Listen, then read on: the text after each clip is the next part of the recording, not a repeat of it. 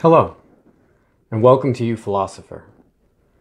So today, I want to talk with you about something tragic rather than a popular culture issue, but it's certainly one that merits talking about and one that is certainly trending at the moment. But it's also one that I think should be taken with tremendous seriousness and with a level of dignity and certainly sorrow. And that's the issue of school shootings. So we have right now another school shooting. And what's kind of tragic about saying that, in addition to the fact that students are being shot in school, it would of course be tragic if children were being shot anywhere, or generally I like to think if anyone was being killed. But what's kind of tragic about saying, well, there's another school shooting, in addition to all of that tragedy, is the fact that in saying that, a certain trigger, I think, is already set in terms of people go, oh, well, it's going to be part of some sort of agenda, particularly a liberal agenda, right? Like, oh, another one. Oh, you're going to make it a thing. And that's why I thought it was important that we have this conversation, because a fair number of young people who were lucky enough to live through this tragedy are speaking out.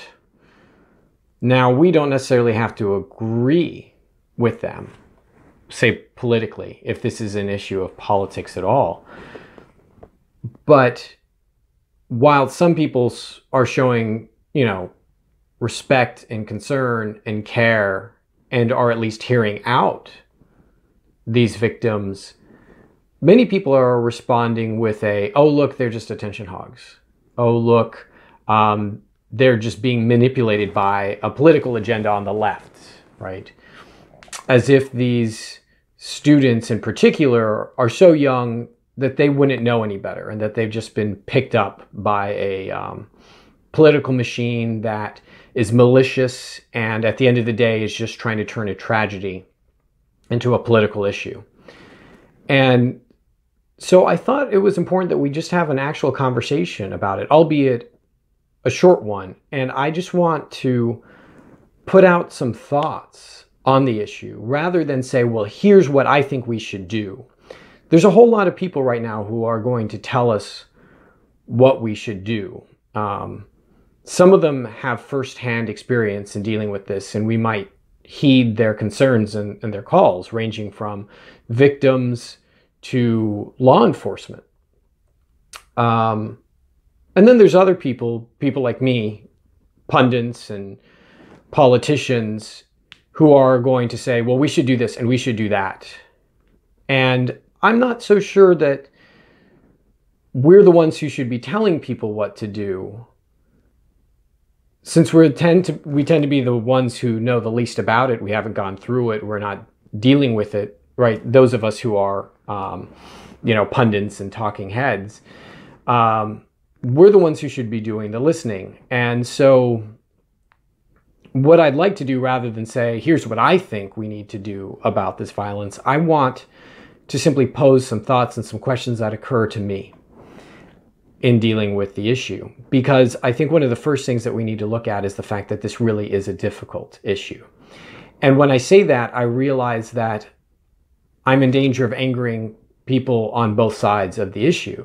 Insofar as, if I say it's a difficult issue, well, some people are going to respond, what's difficult about protecting kids, Nick? What's difficult about that? And I think that's a fair shot for people to take, right? That's a fair concern, that they say, why would you even think that there's something to talk about? We need to get the guns out of the hands of people who are going to do harm, and we need to protect our children. And what can I say to that person other than, you have a very important point? But someone else who hears me say that might respond, what is there for you to say, Nick? This is a matter of a constitutional right. It's key in the Bill of Rights. It's the Second Amendment. It's the one thing that protects us, that gives us any teeth to protect us from dictatorship and the collapse of democracy as a whole. So what right do you have to say that this should be talked about in the slightest? And these are both fair points, and I think that's why we need to talk about them. Because at the end of the day, we have a serious tension here, and one that I think most people are actually willing to talk about if we were to sit down. And that tension is this kind of perennial tension between freedom and safety. Now, we tend to, when it's the issue of like terrorism, we tend to be willing to give up a lot of freedom for safety. You know, we're willing to go through lines in airports and, you know, the stuff that you can't take on an airplane now is, you know, pretty restrictive. And we're willing to let the government listen to our phone calls and so on and so forth, right? We haven't really, as one populace, kind of stood up and said, okay, we need to close Guantanamo Bay, and we as a populace don't want to have to go through these security checks in airplanes. You know, like, we've been willing to be restricted for our safety to some degree. I realize that some people listening are like, I'm not cool with any of that, Nick. What are you talking about? And fair point. What I mean to say, though, is that we seem a good deal less inclined to let ourselves kind of be restricted in any significant sense for not just our safety, but the safety of others when it comes to an issue like gun rights and gun control. And that might be because people feel that that restriction doesn't make them safer, it actually makes them less safer. So maybe it's a different issue, right? That not only am I losing a freedom by not being able to buy certain kinds of weapons, but I'm also now somehow less safe. Right? I can't defend myself in the same way. So I think that's really kind of what needs to be discussed here, which is, one, are we safer? And what is it that we're supposed to be safer from? Now, where the argument tends to get, I think, the most traction is the realization that the whole idea of the Second Amendment is in part powerful and important because we're supposed to be able to, if necessary, bear arms against our government if our government fails miserably as a democracy, right? That's kind of the idea there, that like the people who wrote the Constitution, there might be a circumstance in which we feel that the government is in fact no longer representing us and representing our will and unwilling to listen to us, and thusly we must have a revolution. And that certainly seemed to be what people like, say, Thomas Jefferson thought, you know, that might be necessary. So if we say that we should simply take away everyone's guns, which I don't think is really on the table, not many people are saying that in the first place, we come into tension with probably that key component, that key aspect of the Second Amendment, which is the ability to protect oneself against a tyranny. Now, here's the problem, is back in the day when that was written, one's ability to acquire a firearm meant that one could acquire a firearm that let one kill about, one person at a time. And this was largely equivalent to the kinds of firearms that the government had access to as well. But you kind of had to have an army to engage in mass killing. Weapons are no longer like that. We can kill millions of people with one weapon, depending on what kind of weapon it is. And so the game has changed in a significant way. So in looking at the Second Amendment, this is one thing that we want to ask ourselves about is, was the intention that we should be able to have the equivalent kind of weaponry that our government can have, and thusly, even into the far future where we are now, be able to, say, kill millions of people? In other words, should we be able to have, say, atomic weapons? Should I be able to, just keep one around the house in case I ever feel the need to engage in civil disobedience? The problem is, of course, the comedy of it is that key aspect of the Second Amendment is kind of a moot point now, not just because we kind of recognize that we don't want people to have atomic weapons at home, but also because if we're really honest with ourselves, and I realize this thought is going to irritate some people, but we really can't in any significant way rise up against our government in that way. I mean, really the best way that we can rise up against our government is through voting, right? And through purchasing power. But, you know, even if I had access to weapons that are more powerful than the ones that we have access to now, right? You know, semi-automatics with bump stocks. I mean, I could have fully automatic weapons. I could have a tank and roll it down, you know, the street. The fact of the matter is if I tried to stand up against my government like that, the only thing preventing me from being a smoldering crater is just the government kind of holding itself back, right? I mean, I'm just like one drone strike away from being paced. And even if a whole bunch of us were to kind of rise up as one, the military might of the United States is significant. And in addition to that fact, it's specifically geared around keeping our troops safe while doing maximum damage to the enemy. So in other words, we have things like drones and stealth bombers and, you know, so even if we were to kind of like militia together, the only thing that really prevents the government from just wiping us all out is like bad public relations, right?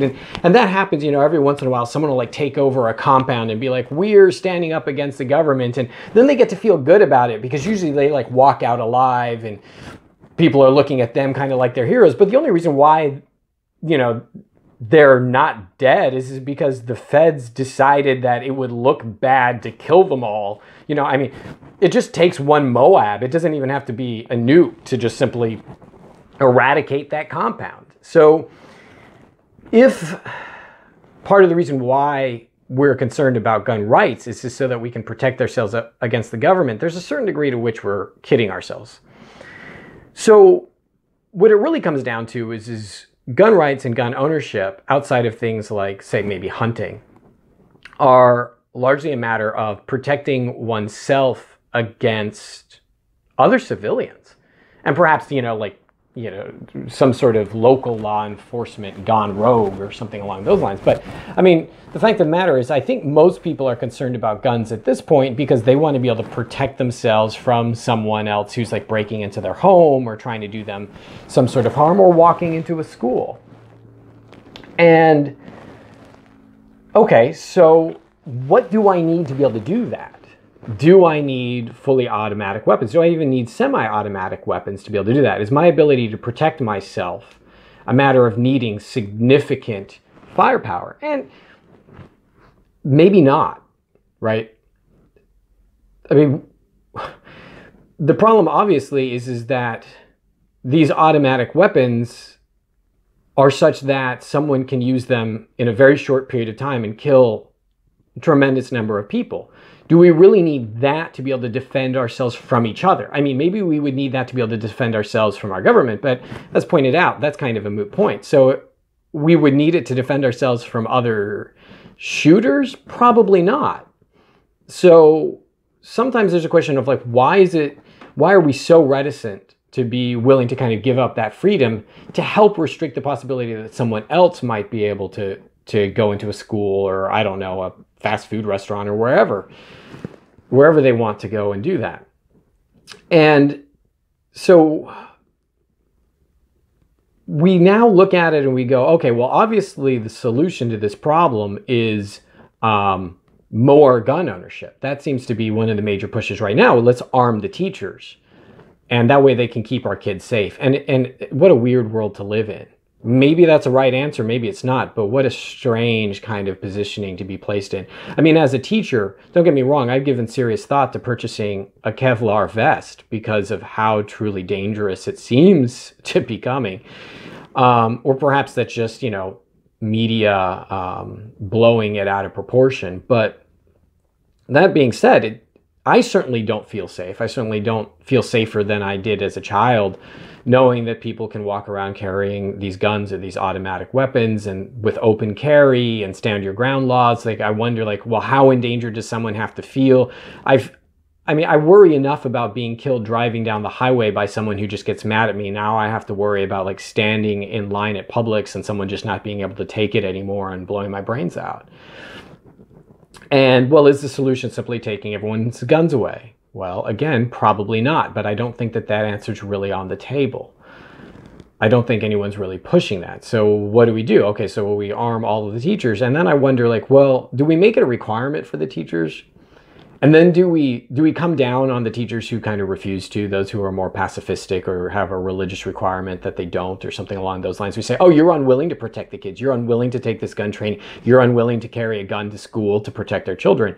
And, you know, what if the teacher responds, well, I'm afraid that the gun might accidentally go off. I'm afraid that a student might get their hands on the gun. I'm afraid that in defending the students, I might accidentally shoot a student in a scenario like that. Or, and this seems kind of completely lost on us, what if the teacher simply says, I just don't believe in killing people? And that, you know, we just view that as kind of like a weenie position now. Oh, like what a wimp. How dare you? So I'm not exactly sure where that's going to go. And I certainly don't want to create like a slippery slope and suggest that some teachers being armed means that all would be required to. But it is odd to me that our response doesn't seem to include the possibility of restricting who can have guns, you know, people on terror watch lists or people who are really struggling, you know, mentally or something like that. And there's good reason to be concerned about that as well. I mean, are we curtailing those civil rights? Can you simply put someone on a terror watch list who's not a terrorist just to prevent them from being able to speak out against their government? There's a lot of good questions there. And I think that leads to a couple of final thoughts on this. One of which is we kind of seem to be throwing up our hands and saying, okay, well, the real solution to this isn't reducing guns or any other kinds of laws or improved background checks. Maybe it's arming teachers or having more security forces or something along those lines. Maybe we make the students go through more metal detectors. And I mean, I just want you to think about some of the logistics of some of this, right? So like say we have armed personnel there at the school and all the students have to go through metal detectors. I mean, high schools sometimes, you know, have many hundreds, if not, you know, 1,000 students or something along those lines. How long will it take for them to get through the metal detectors? How many personnel do you have to have there checking them? And now you've got these students all like corralled waiting to get in line, which kind of ironically enough makes it the perfect time and place to shoot a whole bunch of them. And people say, well, they're not, you know, these shooters aren't going to come in and try and shoot these students if they know other people are armed, except it seems like a lot of times when people do this, they're prepared, willing, and wanting to die. So maybe they go in there hoping that they can take a lot of people out with their automatic weapon and then they'll be shot and not have to face the consequences. So I'm not sure how much of a deterrent it would be. I mean, is it, especially if someone's mentally ill, which seems to be part of the concern here, is it's like, are we talking about people who need help? People who are struggling mentally in some way? Like, are they suddenly going to go, oh, well, I might get shot, so I'm definitely not going to go do it? I mean, they know that there's a high likelihood that the police force and federal agents and these people are going to show up and shoot at them. So why are they going to be that much less likely to do it if the teachers themselves are armed? Now, maybe arming the teachers will help stop them earlier. But I'm not sure it would prevent that many from going in the first place. So part of our answer now seems to be, okay, well, clearly what we need God back in schools and we need to pray and so on and so forth. And I'm not going to come down on anyone who wants to say that a lot of what's taught in many religions is about love and peace and charity and kindness. And if you point out something like the separation of church and state, people get really upset because they're like, well, God is a key component of our country. But keep in mind, the whole idea of separation of church and state isn't to protect the state, it's to protect the churches. It's specifically to prevent the government from being able to tell churches how to worship or who they have to marry or what they have to do or so on and so forth. It's to prevent the government from picking one religion over another. And so it's kind of easy to say, well, you know, these government institutions like public schools should have prayer in them when it's like the religion that you follow, but what about all the religions that other people who are in a minority of some kind? Should they also have to follow that religion? How does that work? And what happens if you're eventually in that minority? And a lot of people don't like that argument because, again, it sounds like, well, you're just catering to a minority, and fails to recognize the good and the positive that can come out of a lot of religious belief sets. But I think there's two key points to that. One of which is simply the fact that, yes, there's a tremendous amount of good and love that comes out of many religious positionings. However, that has not seemed to stop people who claim to follow a particular religious and ethical philosophy from killing people for fun, for killing people maliciously. And that counts for basically every major religion across the planet, right? Whether it's Christians engaging in crusades or extremist terrorist acts done in the name of Islam, or even Buddhists killing Muslims, right? So simply teaching people a religion doesn't seem to stop them from killing people. And I'm especially concerned about that idea, given the fact that we seem to be saying, on one hand, let's teach them about God, while at the same time saying, I don't want to give up my guns. I want to be able to shoot people if I have to. We need to be able to kill bad guys. And so if the whole idea of a religion in this case is about peace and love and acceptance and understanding, we seem to want to bring God into the equation without having to bring in the idea of love and peace and pacifism and turning the other cheek and forgiving people, so on and so forth. And so that's one, I think, major concern. And then the other is a realization that you might kind of walk away from this conversation going, Nick, you have no idea what you're talking about. The statistics are not on your side. And notice that might go either way. You might be walking away from the conversation saying, obviously, if you look at these statistics, they show that, the more guns there are in a country, the more people are being killed. It's just basic math, right? Or you might be walking away saying there's no evidence to suggest that gun control reduces mass shootings or something along those lines. Fine.